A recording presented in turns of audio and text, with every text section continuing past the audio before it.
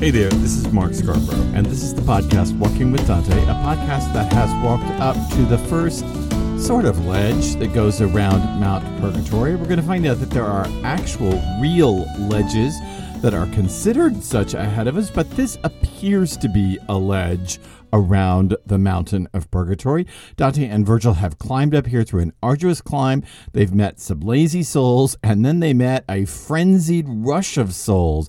And now we begin as one of those frenzied rush of souls who spoke in a choral unison in the last episode of this podcast, in the last passage from Purgatorio. This one steps out to speak and tell his story. This is Canto 5, lines 64 through 84 of Purgatorio. If you remember from our read-through of Canto 5, there are 3 souls who step forward and speak at the end of Canto 5. This is the first of the 3. This is also my English translation of his speech. You can find it on my website, markscarborough.com, or walkingwithdante.com. You can go there, print it off. You can make notes on your print off. You can drop a comment. You can continue the conversation with me. We're going to approach this passage a little differently than we have others. I'll explain that as we get to it. But first, let's read it. Canto 5, Purgatorio, lines 64 through 84. One of them began, "Each of us trusts in your good offices without swearing any oaths, unless the sheer lack of ability hinders your will. Therefore I, who speak alone before the others, beg you that if you ever again see that countryside that lies between Romagna and King Charles's realm, do me the favor of asking those in Fano to pray for me, if they love me well, so that I might be able to purge my heinous crimes." That's where I came from, but the deep gashes out of which I hemorrhaged to death were given to me in the homelands of the Antenori, where I believed I was the safest. The man from Este made it happen. He had more anger toward me than he had a right to have.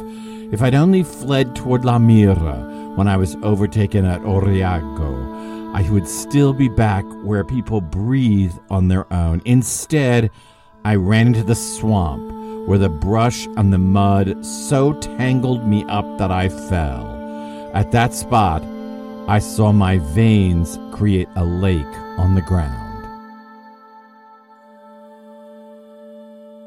You'll notice, first off, that this soul does not name himself, but all the commentators have named him. Apparently, there are enough qualifications here in the biography that he gives for us to actually trust that identification. Let's talk about who this is, first of all. And then here's how I want to be different. Let me just read the passage again, and I'm going to read it through and talk through some of the interpretive difficulties you may or may not have heard as we pass through it. I'm doing that so at the end of reading it through again and kind of stopping and commenting on it line by line, I can come to 2 major questions. And I want to spend the last of the podcast on those bigger questions around this speech.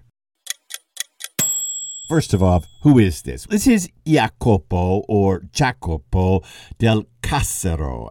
Some people do pronounce this Cassero, but we know from the accent stress that his name gets in other texts that it's actually pronounced del Cassero. Jacopo or Jacopo del Cassero. He was born sometime around 1260. As you know, records are very hard to find, but sometime around 1260 Common Era, and he died in 1298 Common Era. There are 4 important things that you should know about this Jacob or Jacopo figure. One is that he was at the Battle of Campaldino in 1289. These are when the Guelph Florentines went to war against Arezzo, and certain other towns aligned themselves with the Guelphs, or certain other towns were controlled by the Guelphs and came to war with the Florentine Guelphs, where they prevailed against Arezzo. In this Battle of Campaldino in 1289, this figure, Jacopo, fought as well as Dante. Remember in the last episode, I said to you, well, Dante may know two of the figures that step forward. Well, this is the first one. They fought together. Now, that doesn't mean they knew each other. That would be like saying somebody went to Vietnam to fight on the U.S. side, and somebody else from another town went to Vietnam to fight on the U.S. side, and somehow they must have known each other. It's not really the case. And this was a giant battle with many different battalions in it. They could have met at the Battle of Campaldino, where Dante, in fact, most likely was. There's a little bit of fudge there, but okay, most likely was, but it's not a certainty. Commentators love to make it a certainty. There are even some commentators that build out whole stories about their friendship at the battle, sitting outside the tents, enjoying a drink together. There is no textual support and no historical support for that, and no support that, in fact, Dante ever actually met this fellow, although he probably knew about him. Here's why. This Jacopo, or Jacopo, again, depending on which way you pronounce his name, he was the podesta, we might say mayor, of Rimini in 1294. So after he came off that battle, he got a series of very high political positions. First as the podesta of Rimini in 1294, then as the podesta of Bologna in 1296, and this is the key one. In Bologna, the Dukes of Este, like the Villa d'Este near Como, the Dukes of Este had it in for Bologna and wanted it to fall under their control, and they put a great deal of pressure on him when he was the podesta of Bologna in 1296. He successfully rebuked them, and this is the whole problem. Then he left Bologna, and at the behest of Maffeo Visconti, he was to become the podesta of Milan. Now, let me explain this for just a second. Podestas were not necessarily native-born citizens. In fact, in Dante's day, it seems as if many city-states were talking essentially city-states in not exactly an Athens-Sparta way, but kind of like that. Many city-states considered it better to have a foreigner as the head of the city. Why? Because the foreigner would not necessarily be tied into any family intrigues. So we have a series, not just Jacopo del Cassero, but we have a series of figures during these years who kind of went from town to town being podesta and were moved around by the church, by local warlords, by various political figures. And this seems to be the case. Again, this guy has now been granted by a warlord, and a churchly warlord at that, a warlord, the podesta of Milan. He sets off from Milan, and he knows better, having defied the Dukes of Este and the Counts of Este and the families of Este. He knows better than to try to go through Romagna, where he's going to encounter them. So he leaves Fano, apparently, by sea and goes up to Venice. The reason we know he must have done that is because he, in this speech, talks about running for La Mira and then falling at Oriago. These are two towns between Padua and Venice. So he must have taken a sea route up to Venice. I thought he was going to come down to Milan from the north. That's where he was waylaid. We'll talk more about that as we go through the passage. And he indeed does die in 1298. There's, in fact, a grave marker for him that fairly well, not completely, oh my gosh, so much lying in this time period, but probably historically gets it as close as we could possibly believe to a 1298 death. Oh, it's on his funerary marker, so perhaps that is indeed the truth. All right, let's look at the passage that goes through it. Sorry, let me just back up a minute. Sorry about that, about my being so hesitant. We're in a period in which dates are fudged, in which people make up facts. The commentators on Dante are notorious for making up stories sitting outside the tents and drinking at the Battle of Campaldino. They're making up things that they couldn't possibly know. They play fast and loose with the truth in the Middle Ages. And I think it's always important just to keep a little bit of skepticism when it comes to any hard claims that don't have multiple sources backing them up. It's always best just to, as we say in English, turn a jaundiced eye. But let's take it for what it is and go through the passage.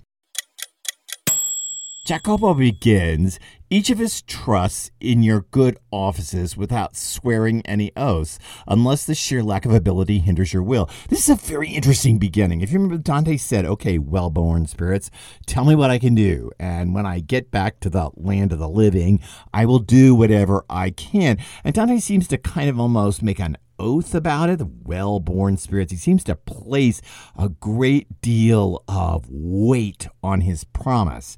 And it seems as if Jacopo starts off with almost a small reprimand saying, hey, you don't have to swear anything here. You don't have to go over the top. Maybe you don't have to flatter us with well-born spirits. Maybe that's part of it. You know what? We trust you. You're in purgatory, so we trust you. No, I'm not even going to talk about Virgil, the damned one standing right there. But okay, we trust you. You're in purgatory. You can't sin here. So let's just calm down. We don't need to be flattered. Nobody needs any over-the-top promises. And it is in a little interesting tonality. Dante comes out so florid with his promises. I'll remember you. And this guy's like, hey, dude, like, back up. We all have to tell the truth here. One of the words that he uses, which is so interesting, is when he says, each of us trusts in your good offices. He uses a word in medieval Florentine that is quite loaded. What he says is beneficio, or it could be in medieval Florentine pronounced beneficio. It depends on how medieval Florentine was pronounced, and it may not actually be standardized or set. So let's say now beneficio. This term is very ecclesiastical. It has to do with the offices of the church, and it almost throws Dante into a confessor light, as if, hey, you're here, you're in the body, I'm going to confess to you, I'm going to tell you my life. That's your office, your divinely sanctioned office, your beneficio. So you don't have to swear any oaths. We've seen Dante as a confessor once before in Canto 19 of Inferno with the popes in the holes upside down and Pope Nicholas waiting the arrival of Boniface. We've seen that kind of father confessor figure for the pilgrim. This is a little bit of an echo of that, but there's a little bit of a slam on it too, because Jacopo says, unless the sheer lack of ability hinders your will. Well, would there be? That little qualification. Isn't it interesting the color it adds to the passage? Dante comes out, strong, well-born spirits. I promise I'll do whatever I can. This guy says, hey, you don't have to get so crazy. We're here in this part of the afterlife. We all got to tell the truth. We're going to all trust in your beneficio unless there's something wrong with you. And perhaps this qualification, this slight bit of irony, is to remind us that Dante is in the flesh and is so then subjected to fleshly temptations. It may be a little backhanded way to say, we're really interested that you're in your body, but meanwhile, we're still in a better state than you are because we have passed beyond the body. A little bit of color and irony, perhaps, in the passage before Jacopo goes on and says, therefore I, who speak alone before the others, he does seem to recognize his position as suddenly a solitary voice, beg you that if you ever again see that countryside that lies between Romagna, there's those dukes and all their crazy clans, and King Charles's realm. What he means by that is Umbria, Lazio, and what we now call the Marsh. That if you're ever there and in that countryside that lies right between those two, do me the favor of asking those in Fano, a town south of Rimini and San Marino, almost straight out on the Adriatic coast from Florence, a town that still exists today. So do me the favor of asking those in Fano to pray for me if they love me well, so that I might be able to purge my heinous crimes. And this is what's interesting. What heinous crimes? We don't ever know what Jacopo did. We assume because he was Podesta of Rimini and Podesta of Bologna during very contentious times, and because he was going off to be Podesta of Milano, we assume that there was underhanded dealing here. But you'll notice that it's really intriguing that Jacopo does not emphasize his sin. He doesn't tell us what he did wrong. He just keeps reminding us that he did something wrong, and therefore he's got to purgate it. Moving on to the passage. That's where I came from, but the deep gashes out of which I hemorrhaged to death were given to me in the homelands of the Antenori. Let's stop right there because there's a lot there. So notice that he differentiates between the place he was born and the place he died. I'm not going to say one more word about that, except that another figure who steps out right here in Canto 5 is going to make the same distinction. Place of birth versus place of death. And he does it first. So he tells us, I was born in Fano. That's not where I died. The deep gashes out of which I hemorrhaged to death, as I translated it. If I wanted to be literal about it, it would be the deep gashes where the blood of my soul was enthroned and poured out. There's this notion that the heart is a lake. We've talked about this, is a repository of blood. This comes from Aristotle. And so he's saying that the soul is kind of enthroned in this reservoir of blood, and the blood is poured out, and so life comes to an end. It's just a very beautiful way of saying what I very mundanely translated as I hemorrhaged to death. The blood where my soul was enthroned poured out. Anyway, I was there, and I got those gashes in the homelands of the Antenori. What he means is Padova. The legend has it that Padova was founded by Antenor. This is a problematic little bit right here because we have already been to a place called Antenori. It's in Inferno 32. It's those who are traitorous against their country, named for Antenor. In Antenori in Inferno, we met Bocca dei Abati, and then sitting right on the border of Antenori and Tolomea, we saw Ugolino, the man who may or may not have eaten his children. To use this word here is to call us back, of course, to Inferno and to those who were treacherous against their own cities, states, or countryside.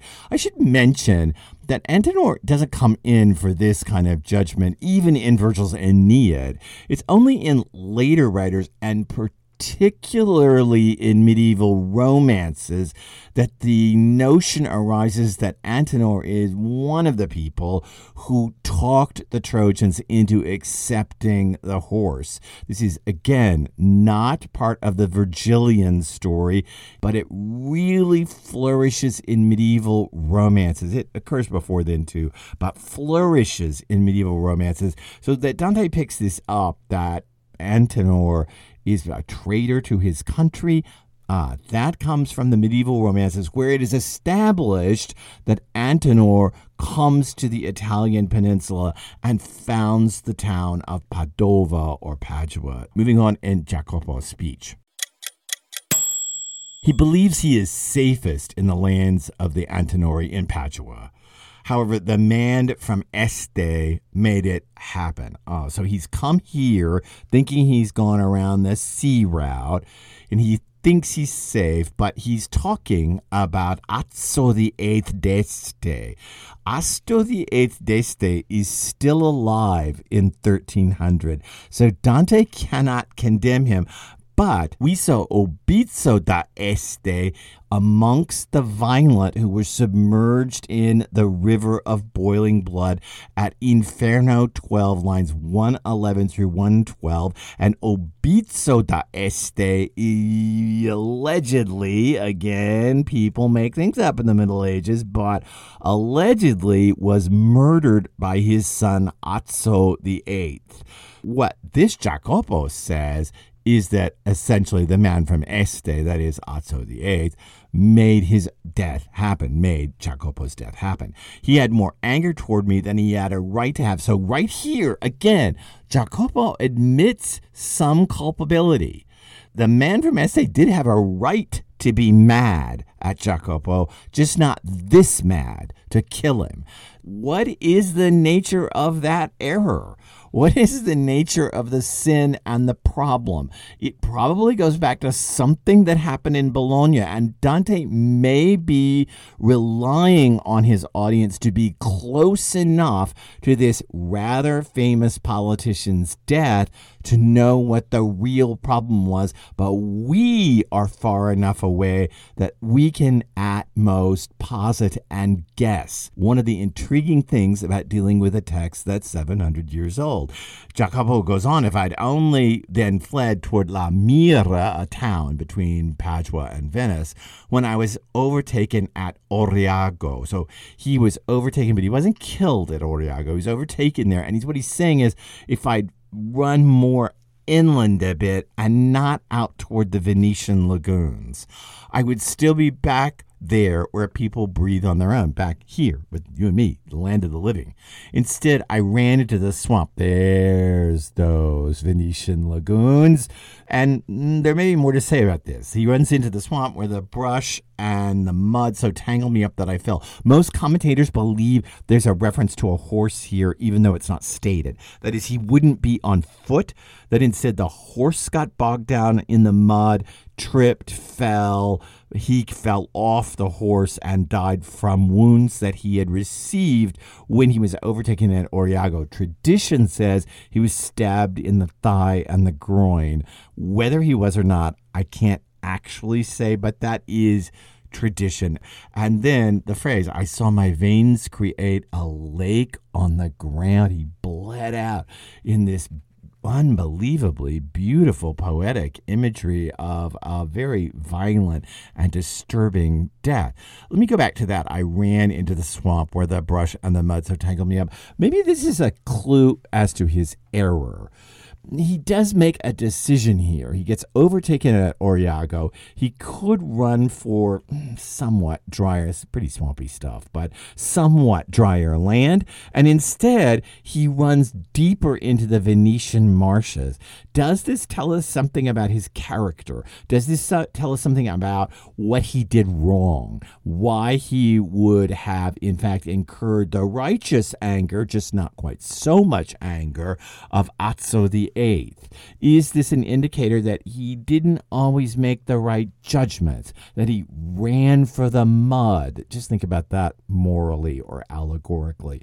That he ran for the swamp, that he ran for the fetid bits. Is this saying what the problem was here? Now, again, this is not a guy in Inferno. This is not a guy who's damned. He's not confessing his sins. He's here to pay the price of purgation. Well, he's not even there yet. He's asking for the people of Fano to pray enough to get him out of these lands before Purgatory Major, before the real Purgatory, so he can get up there and really start doing the bit of purgation. He's now standing out here, having died a violent death without last rites. And maybe we can see in this what he did wrong, run for the swamp.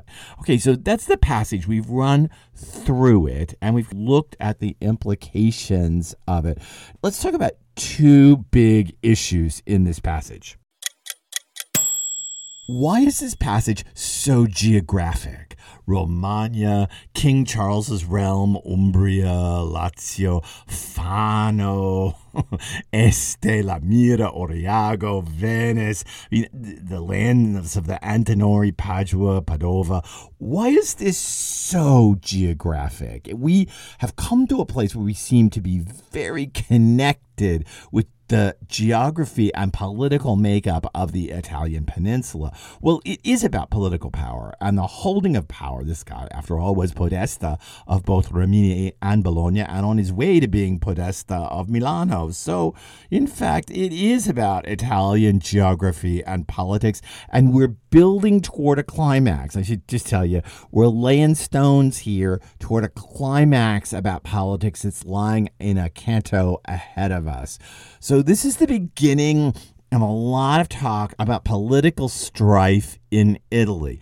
Perhaps there's more to it than that. Everything that happens in Anti-Purgatory is intensely about Italy. Manfred, Cassero, okay, not Cato. Well, maybe Cato from Roman times, but not so much Cato. But everything that happens here and the people we meet are intensely about the Italian landscape. And is Dante making a comment, a meta-comment, that Italy itself is caught in Ante-Purgatory? That Italy itself, because it is the papal seat, well, should be, papal seat's off in Avignon at this point, but okay, should be from St.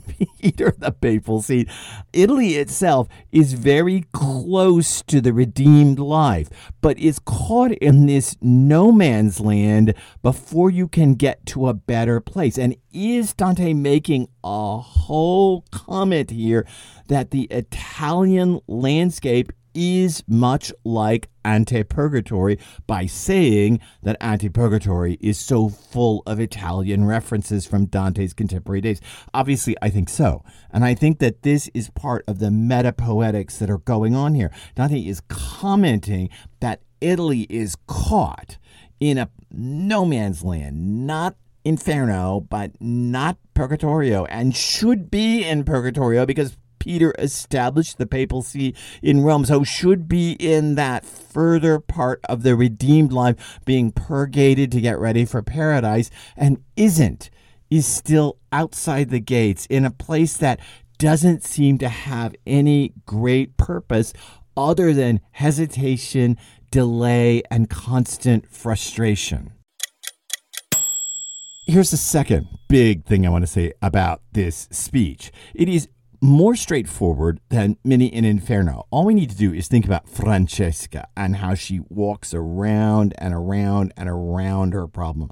All we have to do is think about Pier della Vigna, the suicide who's been turned into a tree, and think about the way he talks about himself, the way he is revelatory without actually revealing the problem of his suicide, never confessing directly to his suicide. He's put it in very fancy rhetoric. We can think about Guido de Montefeltro and the way he's constantly trying to say, well, I didn't really do anything wrong. Or Count Ugolino in Inferno, who at the end leaves us in an ambiguous place. Did he or did he not eat his children in that tower? You'll note that this speech is very different from all of that infernal speech. It is much more straightforward. Jacopo tells us what happened, tells us how he died. I had to ferret it out a little bit, but that's only because we're so far away from it. He seems to be very direct. And this, in fact, is part of Purgatorio. Language is by nature slippery. I call you back to the arrival of Garion in Inferno. Garion, the beast of fraud, which represents in some way the way language works, and the fraudsters, by and large, from the simoniacs to the flatterers to the seducers, all across that landscape, Ulysses, Guido de Montefeltro, by and large, they twist language. The root of fraud may be language, which is the medium Dante works in. So, the job of Purgatorio is to straighten out the slipperiness of language while maintaining its poetics. Think about this speech right here. It starts with a slight reprimand. It goes pretty succinctly through Jacopo's death sequence, and it ends at a beautifully poetic statement. My veins created a lake on the ground. I realize that's grotesque and absolutely violent, but at the same time, it is a beautiful way. I know, forgive me, but a beautiful way to describe bleeding out, a poetic way. It is infused with the language that poetry does best. In fact, the speech ends with a metaphor. It starts with a slight reprimand, theologically, perhaps. It moves very sequentially through the last moments of Jacopo's life, and it ends at metaphor, which tells us that there is a way that the work of Purgatorio is to help us straighten out language a bit from its slipperiness while holding on to its poetic essence. I believe this is what Dante thinks he's up to. I can also tell you, but this is so much about what's ahead of us, that Dante's going to fail.